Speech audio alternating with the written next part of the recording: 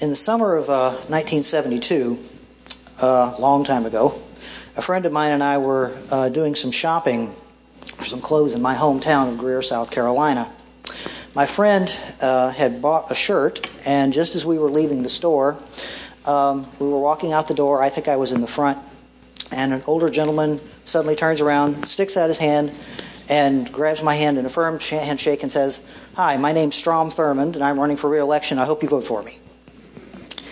And he then took my friend's hand, shook his hand, and then said basically the same thing, went off and started talking to other folks. And I was like, wow, I just met Strom Thurmond. Now, if you're not from South Carolina, you may not quite get it. He was a United States Senator for a long, long time. But he wasn't just any U.S. Senator. This was Strom Thurmond. You know, everybody in South Carolina knew Strom Thurmond. He'd been governor 2 terms back in the 1940s. He'd run for president of the United States in 1948. And he got elected to the United States Senate in 1954, the year I was born, as a write-in candidate. Yeah, believe it or not, as a write-in candidate. Now, write-in candidates don't get elected hardly ever for anything. And they certainly don't get elected to the United States Senate, unless you're Strom Thurmond. Yes, everybody in South Carolina knew Strom Thurmond. Well, not really knew him. I mean, they knew about him, they knew who he was, but they didn't know him, not personally anyway. Some of us had met him. I had met him, but I didn't know him. How about Jesus? Do we know Jesus, or have we just met Jesus? Let's consider that this morning. Let's bow our heads, please. Gracious Heavenly Father, Lord, thank you for bringing us here together this beautiful Sabbath morning,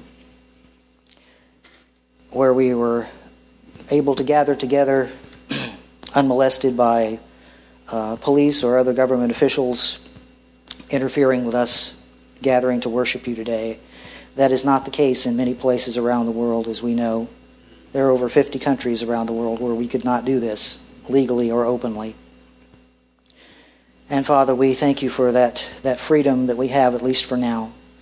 And we lift up our brothers and sisters around the world who don't have that freedom and ask that you would strengthen their faith, Lord, and help them to stay strong, especially those who are imprisoned, and there are many who are imprisoned right now for that very reason. And we just lift them up to you this morning. We thank you for your presence among us this morning, and we ask for your guidance today in Jesus' name. Amen. Good morning, saints. Did you bring your swords with you this morning? No? Yes? Maybe? Not sure? Okay. Amen. Well, paper or electronic, whichever you have, we're going to get into the Word this morning. So to our question this morning, do you know Jesus, or have you just met Jesus? Let me start out with a question for the guys. Gentlemen, you're driving down the road, and you get caught at a red light, and there on the corner is a billboard with a picture of a beautiful, scantily clad young woman. If you know Jesus, how does knowing him help you in that moment and in that situation? Got awfully quiet in here all of a sudden. Okay, ladies, question for you. You've been home all day. You've been hard at work cleaning the house and getting dinner ready.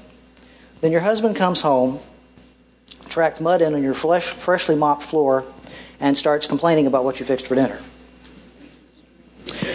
If you know Jesus, how does knowing him help you in that time and in that situation? Still awfully quiet in here. Amen. Thank you. Do we know Jesus? Have we met Jesus? Let's go to the Bible. Turn with me or scroll with me to Titus chapter 1, verse 15, please. If you don't know your way around the Bible that well, Titus is in the New Testament. It's a little bit past the halfway mark, right after 1st and 2nd Timothy. Titus chapter 1, starting at verse 15. I'll give you just a moment.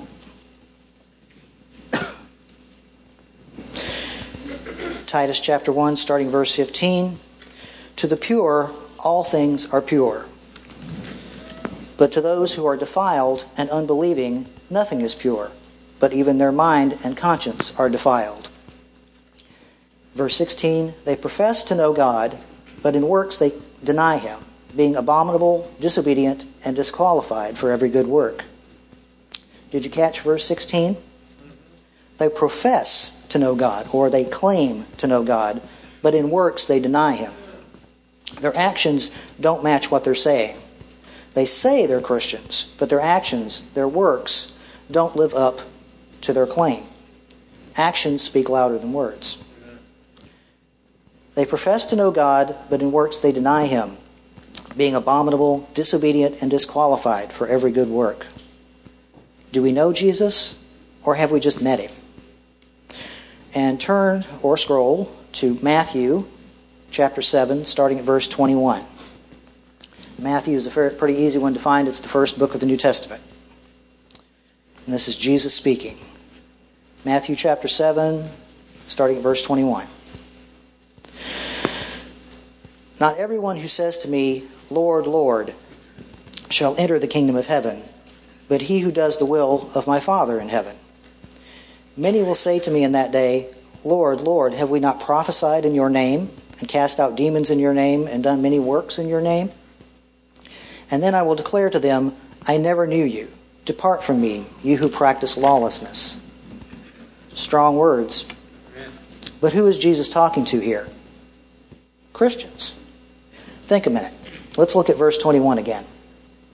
Not everyone who says to me, Lord, Lord, shall enter the kingdom of heaven. Who calls Jesus Lord? Christians. Not atheists or agnostics or members of some other faith.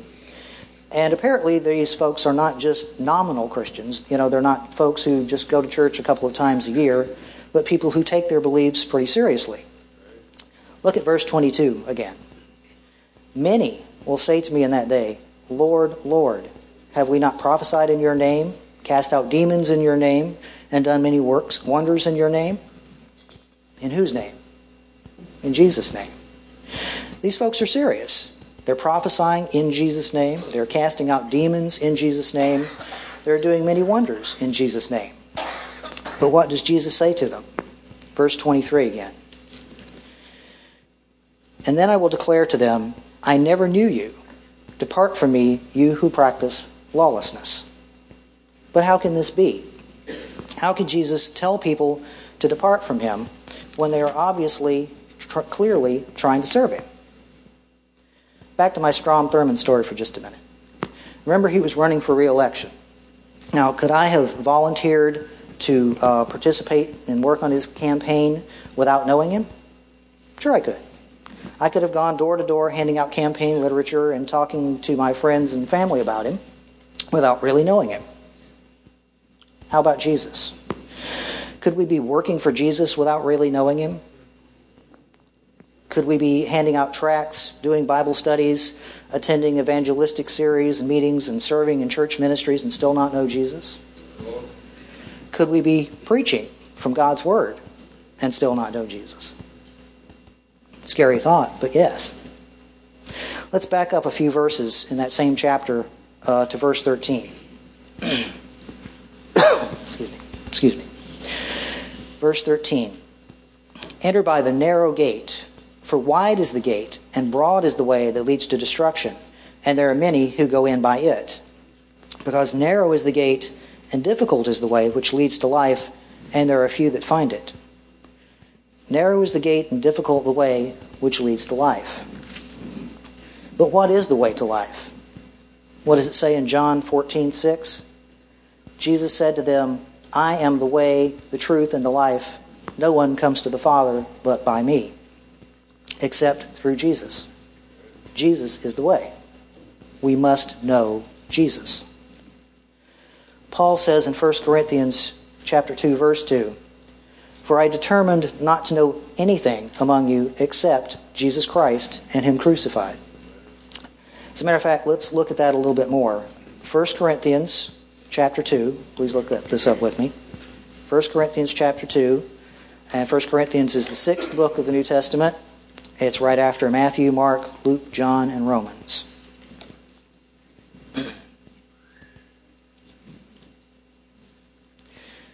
1 Corinthians chapter 2, verse 2, "For I determined not to know anything among you except Jesus Christ and Him crucified." Paul's determination was to know Jesus. Verse 3, "I was with you in weakness, in fear, and in much trembling. And my speech and my preaching were not with persuasive words of human wisdom, but in demonstration of the Spirit and of power, that your faith should not be in the wisdom of men, but in the power of God." It wasn't through his own strength and wisdom that he preached, but in the Holy Spirit, by knowing Christ. Okay, let's turn or scroll to Philippians chapter 3, our scripture this morning. Philippians chapter 3. Just go forward a few books past 2 Corinthians, Galatians, Ephesians, and then to Philippians. Philippians chapter 3, starting at verse 7. "But what things were again to me, these I have counted loss for Christ. Yet indeed I also count all things loss for the excellence of the knowledge of Jesus Christ my Lord, for whom I also have suffered the loss of all things, and count them as rubbish, that I may gain Christ, and be found in Him, not having my own righteousness, which is from the law, but that which is through faith in Christ, the righteousness which is from God by faith, that I may know Him, and the power of His resurrection, and the fellowship of His sufferings, being conformed to His death." This is powerful stuff. Paul is saying everything in his life before, he now considers rubbish, or dung to be actually more accurate translation, compared to knowing Jesus. Everything. He wants to be found in Him, in Christ, that he may know Him. The Scripture puts a lot of emphasis on knowing Jesus. Someday soon, nobody knows exactly when except God, the greatest crisis in human history will come upon this earth, and we must be prepared for it. But the way to be ready for it is not by building underground shelters or stockpiling guns or food. The way to be ready is not to look at the crisis, but beyond the crisis. To look to Jesus. To know Jesus. Have you met Jesus?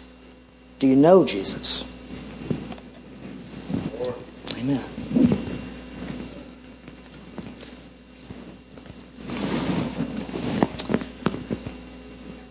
And if you want to turn with me to Revelation chapter 3 for a minute here. And Revelation's really easy to find. It's the very last book in the Bible. Revelation chapter 3. I was reading this a little bit last night, and this is the section, the letter to the church of Laodicea, which is the church of the last days before Jesus comes back. And there's this where Jesus is saying, "Behold, I stand at the door and knock. If anyone hears my voice and opens the door, I will come into him and dine with him, and he with me." And there were some things that struck me last night. This is, because he's standing. What door is he standing at? Our door. He's standing at the door of our church. He's standing at the door of our hearts. He's talking to us. He's talking to Christians. He's not speaking. We tend to like to use this verse in an evangelistic sense when we are witnessing to folks who aren't Christians. And yeah, we can use it that way, obviously, too, but in context, and a text without a context is a pretext. In context, he's talking to us. He's talking to me. He says, "Behold, I stand at the door and knock." And here's what struck me last night, and as many times as I read the verse, this just kind of hit me last night. If anyone hears my voice and opens the door. And the first part was that, does it mean that it's a possibility that I won't hear his voice if he's talking to me? Sometimes it's true. But it says, if anyone hears my voice and opens the door, I will come in and dine with him and he with me. Sometimes we get so busy and caught up with the rush of things in this world today, especially here in the United States, where we're just bombarded constantly with, we get up in the morning, we turn on the TV or the radio, listen to the news, or pick up the paper and read the news, which is usually bad, and or we're listening to it in the car on the way to work or to sometimes to church or wherever we're going. We're at work, and I've there's a lot of I work with a lot of young people, and of course they've got their little things in their ears, listening to whatever's on their phone, and sitting in the break room sometimes, and half of us, instead of talking, they're doing something on their phone or whatever, and we're just constantly being fed information. Usually it's not very good information, but we're getting bombarded with it like all the time, and it turns into a bad habit. And you've probably heard the acronym for BUSY, bound under Satan's yoke, because he has a very slick way of doing things to distract us from him. I remember Jim Hohenberger, author of the book Escape to God, was talking about how when he first he'd been a Christian for 3 or 4 years, and he'd heard about Enoch and how Enoch walked with God, and he wanted that type of relationship. He wanted to be able to walk with God. But he said it seemed like every time he would start to focus on it, something would come up and distract him onto something else, and his walk with God would slip and suffer, until he finally sold his business, sold his house, moved out to Montana, literally out into the wilderness, to be able to learn to listen to the Lord, and finally got the relationship he wanted. But even there, he said it was difficult.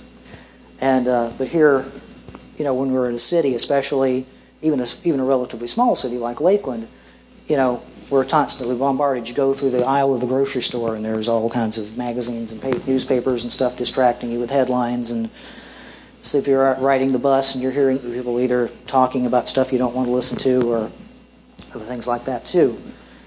And even at home, we tend to collect stuff that we don't need and get clutter in our lives. And in fact, my mother-in-law surprised us on Christmas Day and showed up at the door of our house.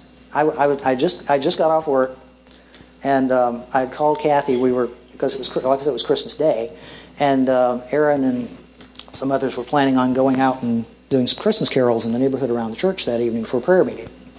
And I was planning on coming and going, and I had just got off work, and I'd called Kathy, and I think I just had left to come over this way, and somebody knocked on the door at the house, and she goes, it's like, who is it? It's like, it's your mother. And she's like, no, it's not. And she's like, yes, it is. Open your door. It's your mother. She opened the door. It was her mother. She had driven all the way from Louisiana to surprise us. And while she was here for, about a week, 10 days. And while she was here, she kind of helped us get, a little better organized, and we moved some stuff around and cleared out some clutter in the house. And I was just thinking about that, and it's a blessing. And I was just speaking of Jim Hohenberger again. He, in addition to his book Escape to God, he wrote a follow-up to that called Come to the Quiet. And if you haven't read it, I greatly recommend it. It's a great book. And where he's talking about some other aspects of moving out into the wilderness. And in the second chapter of it, he's got... Find it here. There it is. He includes a little poem in here, which I thought was really good, about talking about downsizing your life and just getting rid of stuff that you don't really need. Not necessarily things, but that's part of it. But this is one thing that just kind of struck me. It's a little poem, and it's by a fellow named Amos R. Wells. It's called Things, Things, Things. Things, things, things. On the table, on the floor, tucked away behind the door, on the shelves and on the chairs, dangerously on the stairs, bureaus crammed and closets filled, boxes packed and boxes spilled, bundles everywhere you go, heaps and piles that overflow of things, things, things. Things, things, things. Things of value, worthless trash, things preserved or gone to smash, ancient things and things just bought, common things and things far sought. things you mean to throw away, things you hope to use someday. Cellar, attic, all between, one exasperating scene of things. Things,